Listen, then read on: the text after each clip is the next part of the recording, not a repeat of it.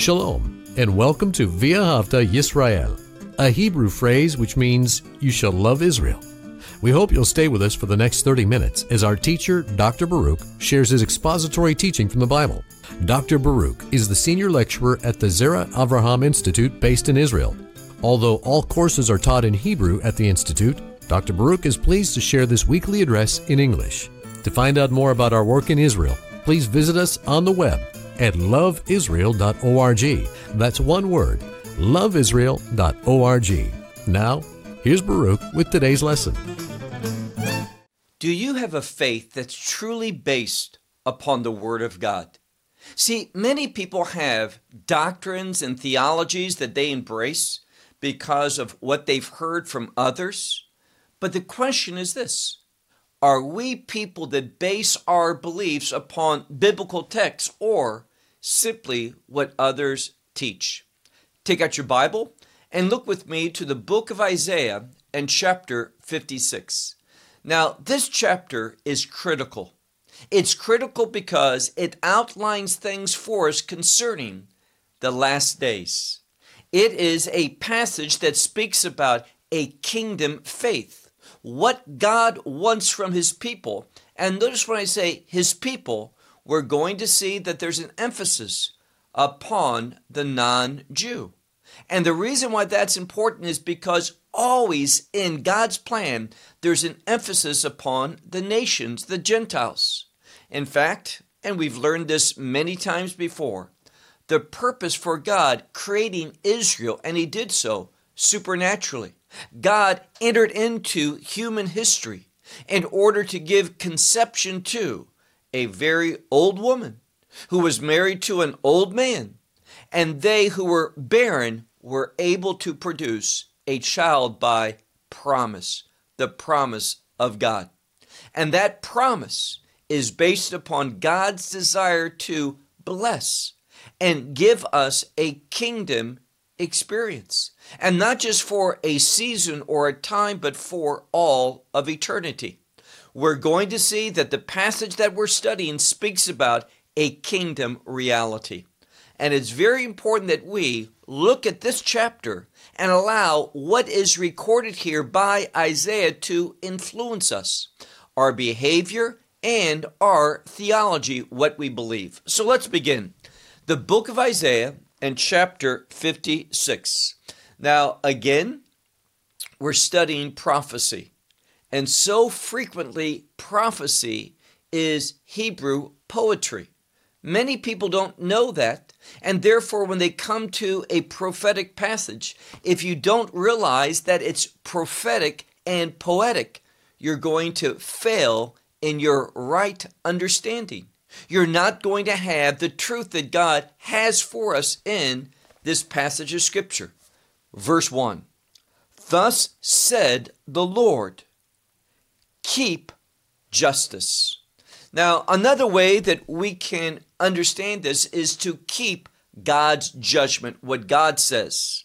So this word mishpat can refer to justice, and obviously God wants us to live a just life, to behave justly. But this word can also speaks about a ruling, a sentence, a decision, what God rules, what He wants us to embrace. And He commands us here, and indeed it is a commandment when He says, keep judgment, keep justice. Now, I use these two words, because judgment, we're not speaking about punishment, but judgment in the sense of a ruling, like a judge gives a decree, a decision. So keep judgment or justice and do righteousness. So it's when we agree with God, here's God's judgment on a situation, here's His ruling. We hold on to that. That word to keep means to value, guard it. So when we do that, then and only then are we going to be executing, bringing forth, what's the next point? Righteousness. So there's a poetic relationship. That means things are parallel. We find judgment or justice parallel to righteousness. So when we agree with God and God's ruling, God's decision, God's judgment on an issue, we keep that. We are going to be doing righteousness. Righteousness is going to be manifested. Notice the next part. It says, Ki krova Yeshuati lavo, which means, for close is my salvation to come. Now, he's not speaking about here salvation in regard to the work of Messiah the first time. But this has, when he says salvation here, he's speaking about a kingdom salvation. He's speaking about the victory that we are going to receive in the kingdom of God. And this prophecy is a last days prophecy. It speaks about a unity that is going to be seen in humanity, not just among the Jewish people, but the emphasis, as we'll come to in a moment, is all humanity. Once more, for salvation, my salvation is close to come, and my righteousness to be revealed. So here we see as well parallelism between salvation and what? Salvation and righteousness. It's when we walk in our salvation, when we are experiencing the victory of God in our life, that is going to be manifested through righteousness. We are going to be doing righteousness. So very significant how Isaiah is writing it down when it speaks about, and my righteousness to be revealed. Well, righteousness is a kingdom word. How do we know that? Matthew chapter 6 and verse 33, where it says, seek first my kingdom, the kingdom, and then it says righteousness. Seek first the kingdom and its righteousness. So these things are always related to the establishment of the kingdom of God. Verse 2. Blessed, and we have this word, Enosh. Enosh is really an Aramaic word that finds its way into the Hebrew text that speaks about a human being. Now, the emphasis of this passage is not upon the Jewish community, but the emphasis is seeing the Gentiles, humanity in a general sense, walking in the truths of God. And that's what Israel is supposed to bring about. They're supposed to be that influence, that light unto the nations, that the nations embrace the same things that God gave to Israel. So frequently I hear individuals who I believe strongly that they are in error, because they always want to say, oh, the law and the things related to the law, that's just for the Jewish people. That's an Israel aspect rather than a human aspect. Notice what God's saying here. Verse 2. Blessed is the man who will do this. Now, what is this? When the word this, oftentimes in the feminine form, zot, that's the Hebrew word, stands alone. We don't have like this book or this house or this one. The word this stands by itself. When that happens in a biblical text, it's speaking about the primary objective, the main thing. Once more, verse 2. Blessed is the man who does this. And then what's parallel to the word Enosh? Well, the word Enosh, meaning a human being, is parallel to the phrase Uven Adam. What's Ven Adam? A son of man. Another term referring to a human being. So we have parallel here the term Enosh and the son of man. Not speaking about Messiah, not the son of man, but a son of man, meaning a human being. And it says that he will hold on to, that he will grasp onto it. Now, we see something. We see a relationship between one being blessed. That word ashrei can also mean one being happy. Why? Because he does this. What is this? Then we're told again about how we're supposed to hold on, to take hold, to grasp something. Well, what is it? Well, we're talking about the same thing. Why? Because the word zot is singular feminine, And when we have the phrase here, yazik ba, that phrase ba is also feminine singular. So it's parallel to one another. The problem is we're not told yet what it is. Now, I think you would agree when we have those two expressions. Look again at verse 2. Blessed or happy is the man who does this. The son of man, or a son, literally of a man, meaning a human being, that holds on to this. What is this? Well, it tells us, Shomer Shabbat, who keeps the Sabbath. And this word keeping means applying it to one's life. Now, people will say, and rightly so, today we cannot keep the Sabbath. Why? No temple. There were sacrifices according to the Torah, the law of Moses, that had to be offered up on Shabbat.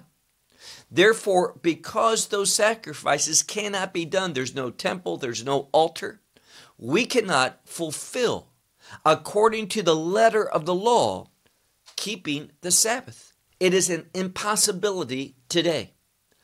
Therefore, the Sabbath, the right conclusion from that is, has no relevance. We can ignore it. We should transgress it. Didn't say that.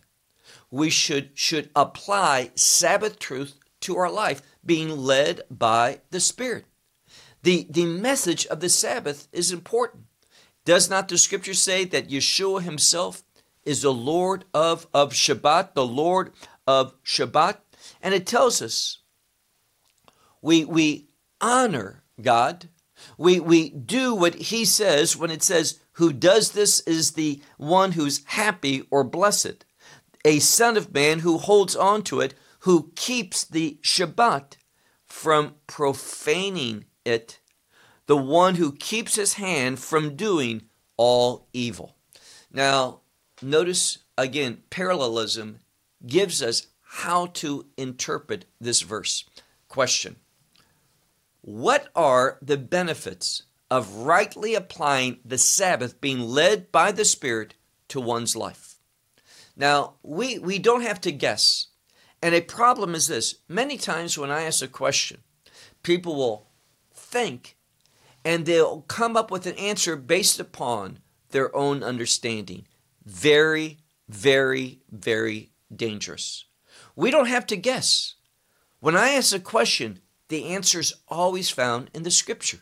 So notice the last part of verse 2, where it says,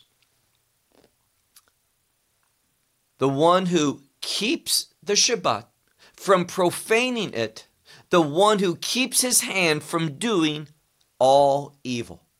What's the benefit of applying Sabbath truth to our life? It tells us, when we honor the Sabbath, it is going to have an impact, an effect in our lives. It is going to bring about a change in us that is going to keep our hand from doing what? From doing all evil. So when we rightly apply Shabbat to our life, it's going to have a sanctifying, a purifying effect. It is going to turn us away from all forms of evil so that we can do the will of God. So when you're not doing evil, you're doing good, and good relates to the will of God. Move on now to verse 3. I've mentioned that this passage is not emphasizing the Jewish individual or the Jewish people in a general sense. The emphasis is upon the Gentile. We've had that phrase earlier in verse 2, enosh, meaning a human being. And the Hebraic way to say that, ben adam, a human being. Now notice what it says in verse 3. Do not let ben ha-nechar. Now this is also important because the word nechar means, in the strongest sense, a Gentile, a non-Jew. We cannot always use the word goy and say, well, that means a Gentile non-Jew. Sometimes it does, sometimes it does not. The term goy can refer to a Jewish people and does prophetically in the last days refer to that great nation that Israel is going to become based upon the faithfulness of God. But the word nechar always means someone who is not Jewish, in any sense, not born of a Jewish parent. So it says, do not let the Gentile, the son of a Gentile, the one who has done something though, the one who has attached himself, join to the Lord. So this Gentile has attached himself, he is joined to the Lord. Now, what is that word for joining? It's the same word in a passive form for a Levite. Now, a Levi or Levite in English, it is someone who escorts the priests, who assists, who joins alongside the Kohen, the priest, to serve together. And this word is used in order to speak about a Gentile. The term here strongly means a non-Jew who has joined, who has attached himself to the Lord, saying, the Lord has made a distinction of me. Why? Because I'm not Jewish. I'm not of his people. What does the verse say in verse 3? Do not let a Gentile say this, that God makes a distinction between me and one who is a son of his people. This is not what it says. And do not let the eunuch say, I am what? A dry tree. Why? A eunuch, one who cannot have children.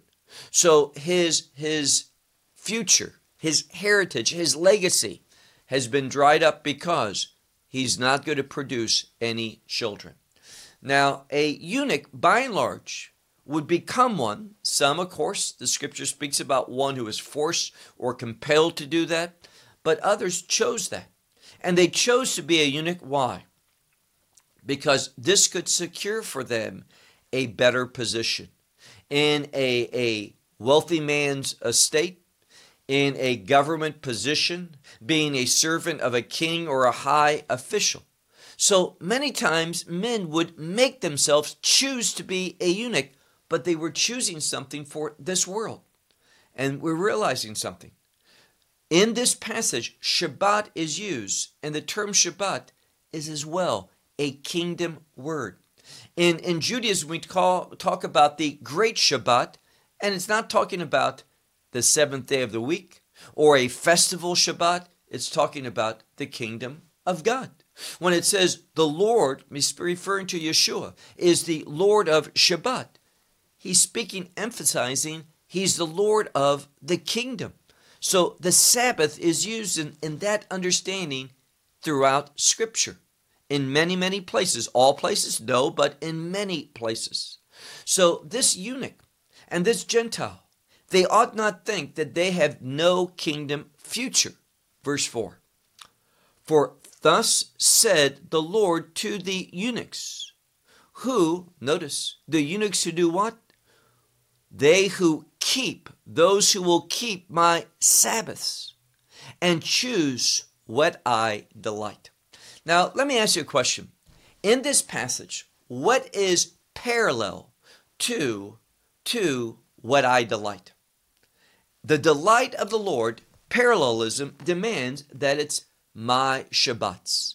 So we see, look again, verse 4. For thus said the Lord to the eunuchs, the ones who do what? The ones who will keep my Sabbath. What's parallel to keeping? The ones who has chosen what I have delighted. So what I have delighted in is the Sabbath. And we see parallel the one who will keep, in this case it's plural, they who keep and those who choose. And what is the outcome of doing that? Well, when we choose these things, it says that they are holding on to what? My covenant. So when we choose what the Lord desires, when we want to apply Sabbath truth to our life, what's the outcome? We're holding on to the covenant, God's covenant. So again, being someone who rightly applies Sabbath truth to our life, that one is doing the things that's going to keep them in And I'm talking about from a behavior standpoint. They are going to be faithful to the commandment of God. Now I realize there are going to be those who are hearing this and speak about legalism and keeping the law. Here again, what we're talking about is something that has nothing to do with legalism. We're talking about taking biblical truth and applying that to our life. But here's the key. Listen to this. Being led by the Spirit of God. And let me just say, with all honesty, sincerity, and a boldness that's rooted in the Holy Spirit, if you are a believer and you think that Shabbat is irrelevant, has no significance whatsoever for a new, and what people always say, a New Testament believer, you are not hearing from the Spirit of God. What are you going to do with this scripture? Now, you can do one or two things. You can do like some and just don't study prophecy. Never deal with that. Or you can do what some and they want to spiritualize it. They want to take everything and make it so spiritual that it removes it from what it's saying. They don't follow the laws of Hebrew poetry. They don't recognize the parallelism. They don't see the conclusion that the Word of God demands. In other words, they really don't deal with the text in a biblical methodology that's correct. That's not pleasing to God. That's not what Bible study is about. So we can make a decision. We can say we're going to follow the traditions of the church today and miss out on what the Word of God is revealing. Now, traditions, more often than not, they are not from God. Didn't say all traditions are bad, but more often than not, these traditions, especially Christian traditions, that's rooted in a behavior separated from the text and scriptural authority, are not pleasing to God. So we need to deal with what the text says and look at all the clues in the biblical passage to help us arrive at what is God's revelation for us. Verse 5. These eunuchs who, many people, the view of that day in Isaiah's day is that they were cut off from God, that they had chosen an act that was in disobedience. That's true. And therefore they would be outside. They were outcast. They were rejected from the family of God. And what God is saying is this, that even one who made such a decision, they could repent. They could once again find themselves being renewed to a right relationship, being joined to God and serving God. And he says, verse 5, and I will give to them my house. And not just my house, that speaks about intimacy, but also, and my walls. What's that? Protection. So God's saying, those eunuchs who have chosen unwisely in disobedience, but those who now want to choose me, attach themselves back to me, I am going to welcome them in my covenant. They are going to experience intimacy with me, my house. They can be part of my family and my walls, meaning I will be a protector to them. They are going to know the benefits of a covenant relationship with me. And then notice the next part, Yad Vashem. Yad Vashem is a Hebrew idiom. It means hand and name.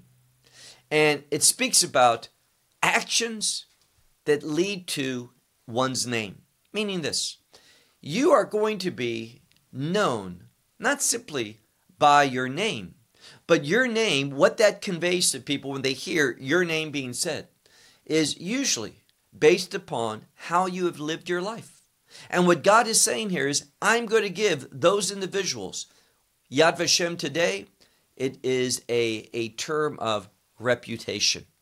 God is going to give them a reputation based upon their commitment, their covenantal relationship with Him.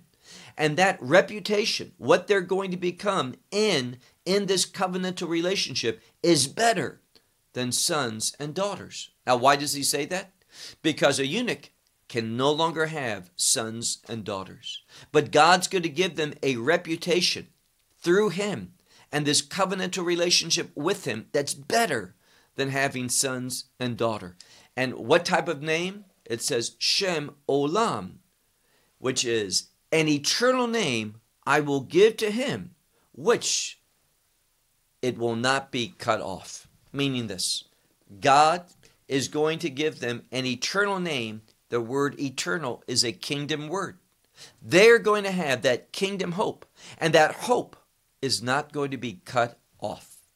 Once we enter that type of covenant relationship, once we are united with God, part of his family, nothing's going to be able to change that reality. Verse 6.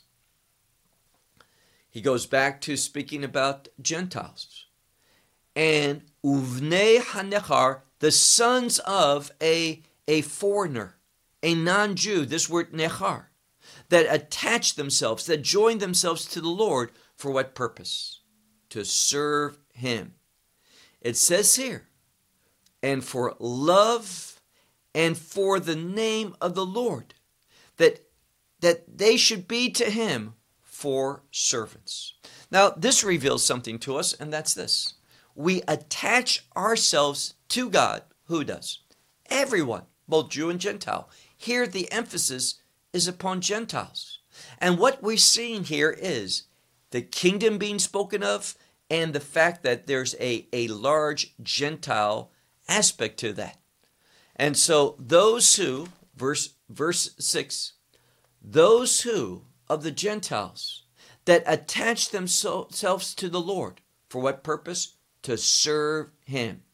And they do so out of love, to love the name of the Lord, and to be for him for servants. All the ones, now how do I show my love to the Lord? How do I show myself as a servant? Notice what it says at the end of verse 6. The one who keeps Shabbat from profaning it. And again, the ones who are holding on to my covenant. Now, this is, if we miss it the first time that it says, the way that we hold on to a covenant, what's that? Hold on to the promises and the blessings of God, is by what? Keeping the Sabbath. Now again, we're not talking about the letter of the law, Sabbath law. We're talking about the spirit of the law, not spiritualizing the text, but applying it led by the Spirit today. And again, those who say the Shabbat has been changed to the first day of the week, no biblical basis for that. Secondly, those who say that it's done away with, no biblical basis for that. The passage that we're speaking about speaks about God's salvation, meaning his kingdom, drawing near, being ready. And Sabbath truth has an influence into our life. It strengthens our covenantal relationship and our covenantal behavior with God. Now, someone will say, well, how do you know that you're really talking about the kingdom of God? Well, look now to verse 7. He says, and I will bring them to my holy mountain.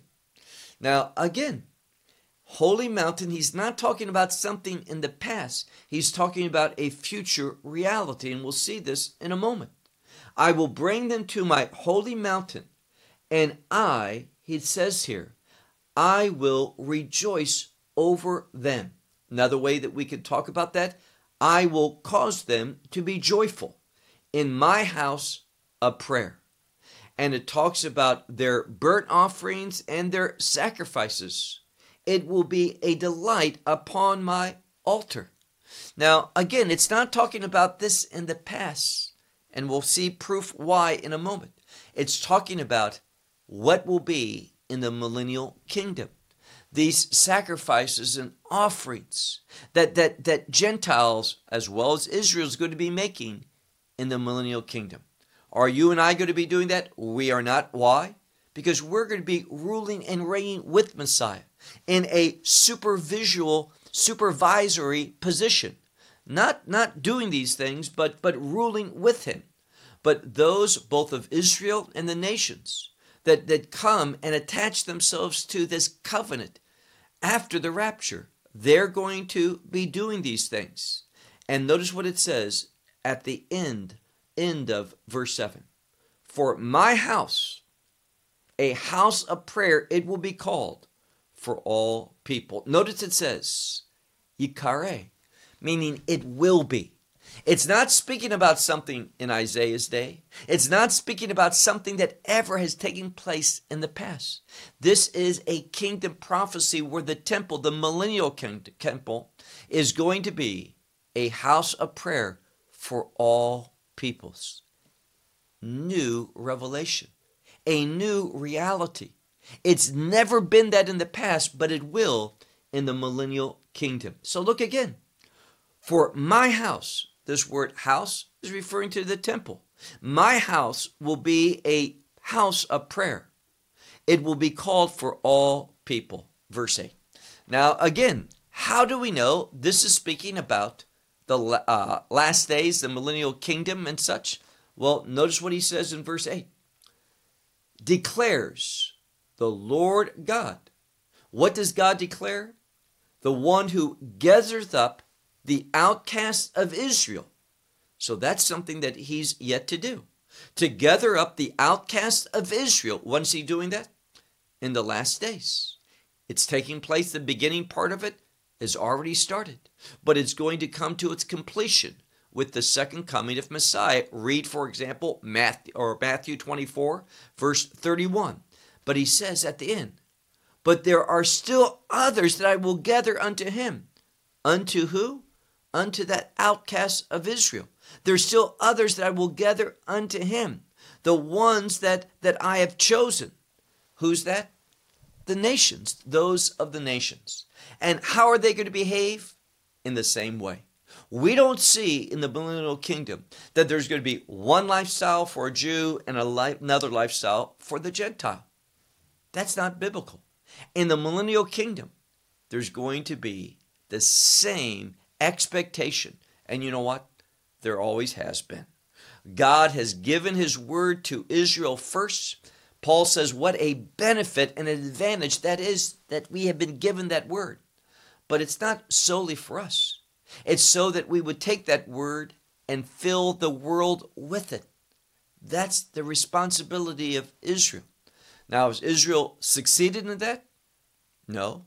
But thanks be to God that through believers, both Jewish believers and non-Jewish believers, that message of scriptural truth is indeed taken throughout the world and being taken throughout the world even as we speak.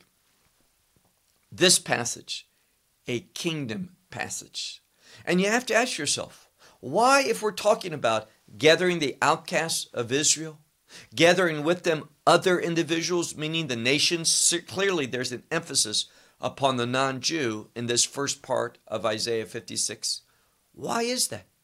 What does it mean when it speaks about my kingdom and salvation is close? Why do I say kingdom? That kingdom of righteousness. All of this one needs to wrestle with in order to form the right understanding of this passage. Isaiah 56, a very important section. Well, I'll close with that until next week when we conclude the last few verses of Isaiah 56. Until then, may God bless you. Shalom from Israel. Well, we hope you will benefit from today's message and share it with others.